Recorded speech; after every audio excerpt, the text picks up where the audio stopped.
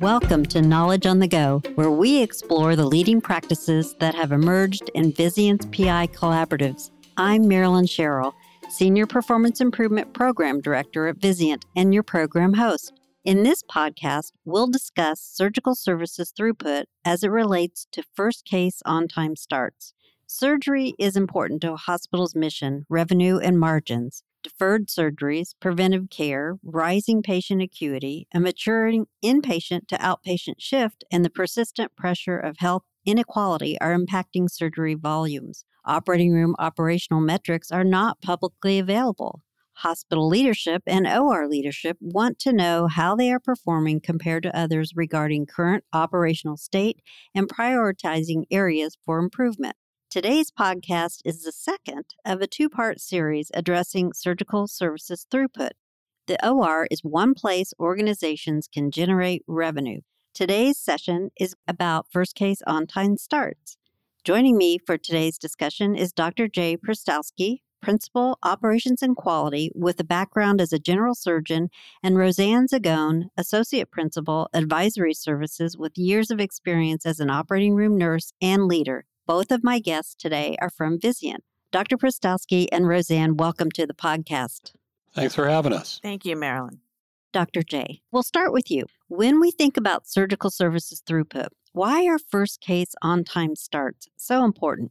First case starts are important for a few reasons, Marilyn. One is that it sets the tone for the day. If we have our patient prepared properly, if the room is prepared properly, our teams are ready to go in a timely fashion, it sets the tone for the day that we are an organization that functions well, functions effectively. At the same time, there is a throughput aspect to the first case that is very important to note. Simply put, if that first case is delayed, the likelihood of the second case being delayed and the third and the fourth case, if there are additional multiple cases in that room on that day, all of those subsequent cases are highly likely to be delayed. And more so, the effect of delays in the beginning of the day is exponential. So that if we lose 5 or 10 minutes, even 15 minutes at the beginning of the day, we are likely to lose 30, 45 minutes, an hour at the end of the day. It has a very significant add-on effect that is created throughout the course of our day.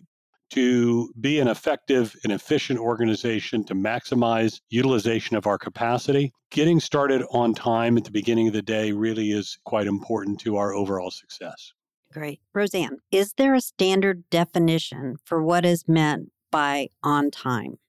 That totally depends on the organization and who you talk to. There are two definitions. One is wheels into the room, and the other one is cut time. It is defined both ways depending on the facility, how they are going to measure their on-time starts. And the time of day for their first cases also varies by facility. Some hospitals consider 7 o'clock wheels in the room is on time so that they can cut by 7:30. Some hospitals measure just the cut time to be at 7:30. Other hospitals say 7:30 wheels in is on-time start. It varies from facility to facility, and I have also found that it varies depending on who you talk to at a certain facility. That would make it kind of difficult to benchmark against each other, wouldn't it? It's very challenging. So does it make sense for organizations, when we talk about on-time starts, to have a grace period when it comes to calculating on-time starts? Dr. J? In my opinion, no. Many organizations will put in a 5-minute, a 10-minute, a 15 or 20-minute grace period, or they will analyze their data based on what percentage of cases are in the room. As Roseanne said, we're using wheels in as the marker by the scheduled start time, and then determine the length of delay for those that are not, and give themselves a grace period. I think that best practice is to be aware of what those delays are, but to not use that as your North Star. Think about when you're flying. You go to the airport, the departure time is 2 p.m. It's your expectation that you'll be on the plane and the plane will be pushing away from the gate at 2 p.m. or before 2 p.m., but not after. Anything after is a delay, and is a delay that will have an effect on subsequent cases. It's commonplace for it to be done, but I think organizations are best served by saying, hey, this is our start time. This is what we are going to work from and what we're going to measure ourselves against.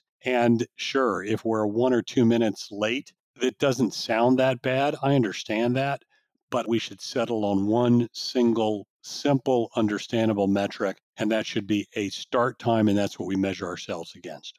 Grace periods sound a little like an accountant cooking the books to me. It's not devious in any way, shape, or form, but it misses the point of what we're trying to accomplish. And I think it sends a signal that if we are an institution where we're going to measure ourselves against the start time in, let's say, a 10-minute grace period, then people look at the 10-minute grace period, and that's where the goalposts have been moved to. So now if it's 12 or 13 minutes, then you have the team saying, we're really only 2 or 3 minutes behind. No, you're 12 or 13 minutes behind. But with the grace period, we've given them the wiggle room to push out how they frame their performance in a way that I think becomes a very slippery slope. Let's draw the line at the start time, the scheduled start time, whether it's an incision or wheels in. Let's measure ourselves against that and then go from there. Yeah, I like that analogy of moving the goalpost. That really makes it clear when you think about that. Roseanne, is there a cutoff time for when cases are no longer considered the first case of the day? Was that 10 a.m. or 11 a.m.? What do organizations do about that? Generally, you look at your first cases being before your last group of staff arrive. That's generally around 9 o'clock for an OR. Cases tend to be starting 7:30-ish, but then there are also staggered starts or late starts. Some hospitals have in-services or staff meetings that delay a start until 8:30. 9 o'clock seems to capture most first cases in the morning for starts. I have also seen where hospitals want to measure the first case in a block. If they have half-day blocks, they also are measuring that first case start in a block in the afternoon. Although when we are doing our analysis, then we generally just look at before 9 a.m. That's interesting. All right, Dr. J, talk a little bit more about the impacts when the first cases are delayed. Let's look at it this way. As we have done exploratory research at Vizient with large data sets of patients from all over the country, we have found that overall, the percentage of on-time starts, first case, is about 46 to 47%. That's an overall on-time performance. And I'm talking again, no grace period. If we use wheels in as the marker of timeliness, patients are in the room ahead of the schedule or by the scheduled start time about 46% of the time. If that first case is early, the second case is also likely to be on time or early at about the same percentage, roughly around 46%. But if that first case is late, even by a minute, just group them, you're on time or you're not. If the first case is not on time, the patient's not in the room, then the timeliness of the second case drops from about 46% down to under 20%. So even just going from case 1 to case 2 in a room, all comers, large numbers of patients that we've studied at nearly 90 providers, 90 hospitals around the country, we've found that the timeliness of the first case will affect the second case, and if not on time, will drop the timeliness of the second case by close to 60 to 70%. We're already behind when we get to our second case. If we talk about the third and the fourth case, then if that first case is not on time in the room, and there are, say, 4 cases in the room that day, the likelihood of that fourth case being on time is well less than 20%.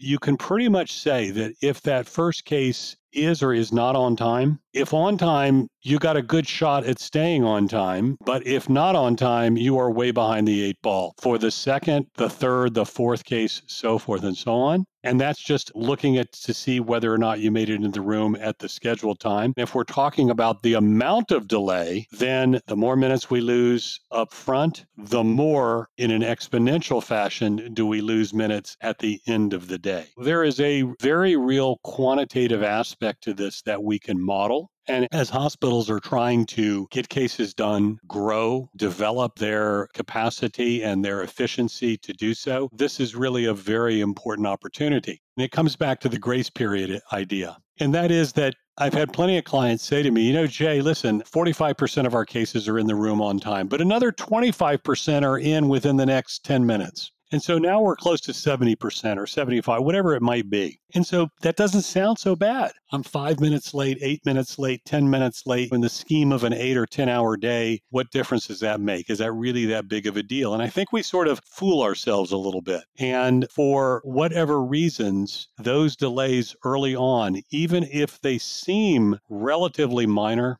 somehow have an effect on the rest of the day that can be quite profound. Incidentally, this is not unique to ORs. This is a characteristic of so-called queuing theory that industrial engineers and experts in many other industries have seen for a long, long time. There is a very sound foundation behind this concept that should not really surprise us, and at the same time, it should definitely capture our attention. Interesting. It's reminding me of a lot of things way back in my past, those long, long nights that shouldn't have ended up that way. Roseanne, did you have something you wanted to add to that? I was mainly going to address that we generally have not historically looked at on-time starts for subsequent cases as much as we have just looked at the first case on-time starts. And that has been a failure in our own measurements of efficiency in the OR. The OR has oftentimes not put a time for the second case. They have just listed it as to follow versus having an actual time. By having an actual time, though, for the subsequent cases, you can start seeing how your day is going to proceed and what the impact of any delays, not only with the first case, but of subsequent cases is going to have to completion of your OR schedule on time.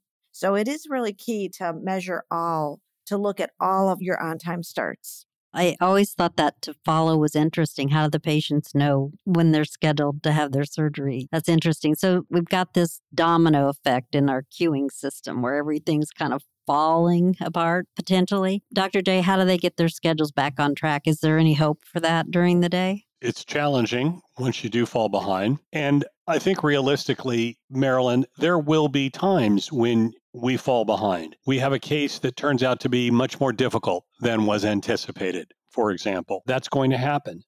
Case will go longer. We can actually predict that. We know that for any given case, there is an average time, but there's significant variability, both shorter and longer.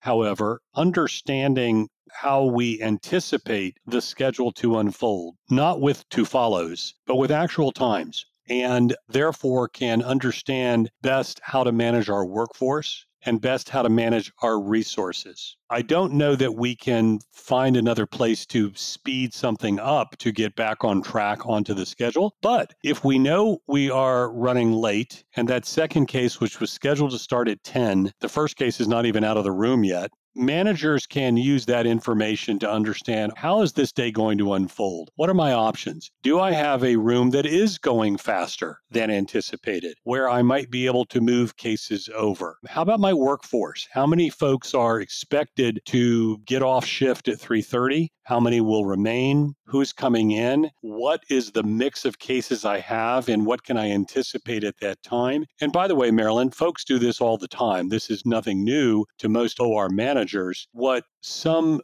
perhaps don't take advantage of is understanding the timeliness and or delays of not just the first case, but all the cases that follow in order to best manage the resources that we have. And when I discuss this with clients, I like to use the airport analogy because everybody can relate to that. Everybody's been on planes at some point and been through airports and understands the schedules. We just don't look at the first plane of the day and then everything's to follow, that would be absurd. When we know there are delays, and they happen, weather, you name it, it comes up. Sometimes we have to cancel, but oftentimes we will find other gates, other resources. Who can we capitalize in order to try to get back as much as we can the timeliness that we would like for the patients later in the day? Why should they be penalized necessarily if an earlier case is running long? Nobody's fault, but can we begin to think about that? The name of the game is not to be answering those challenges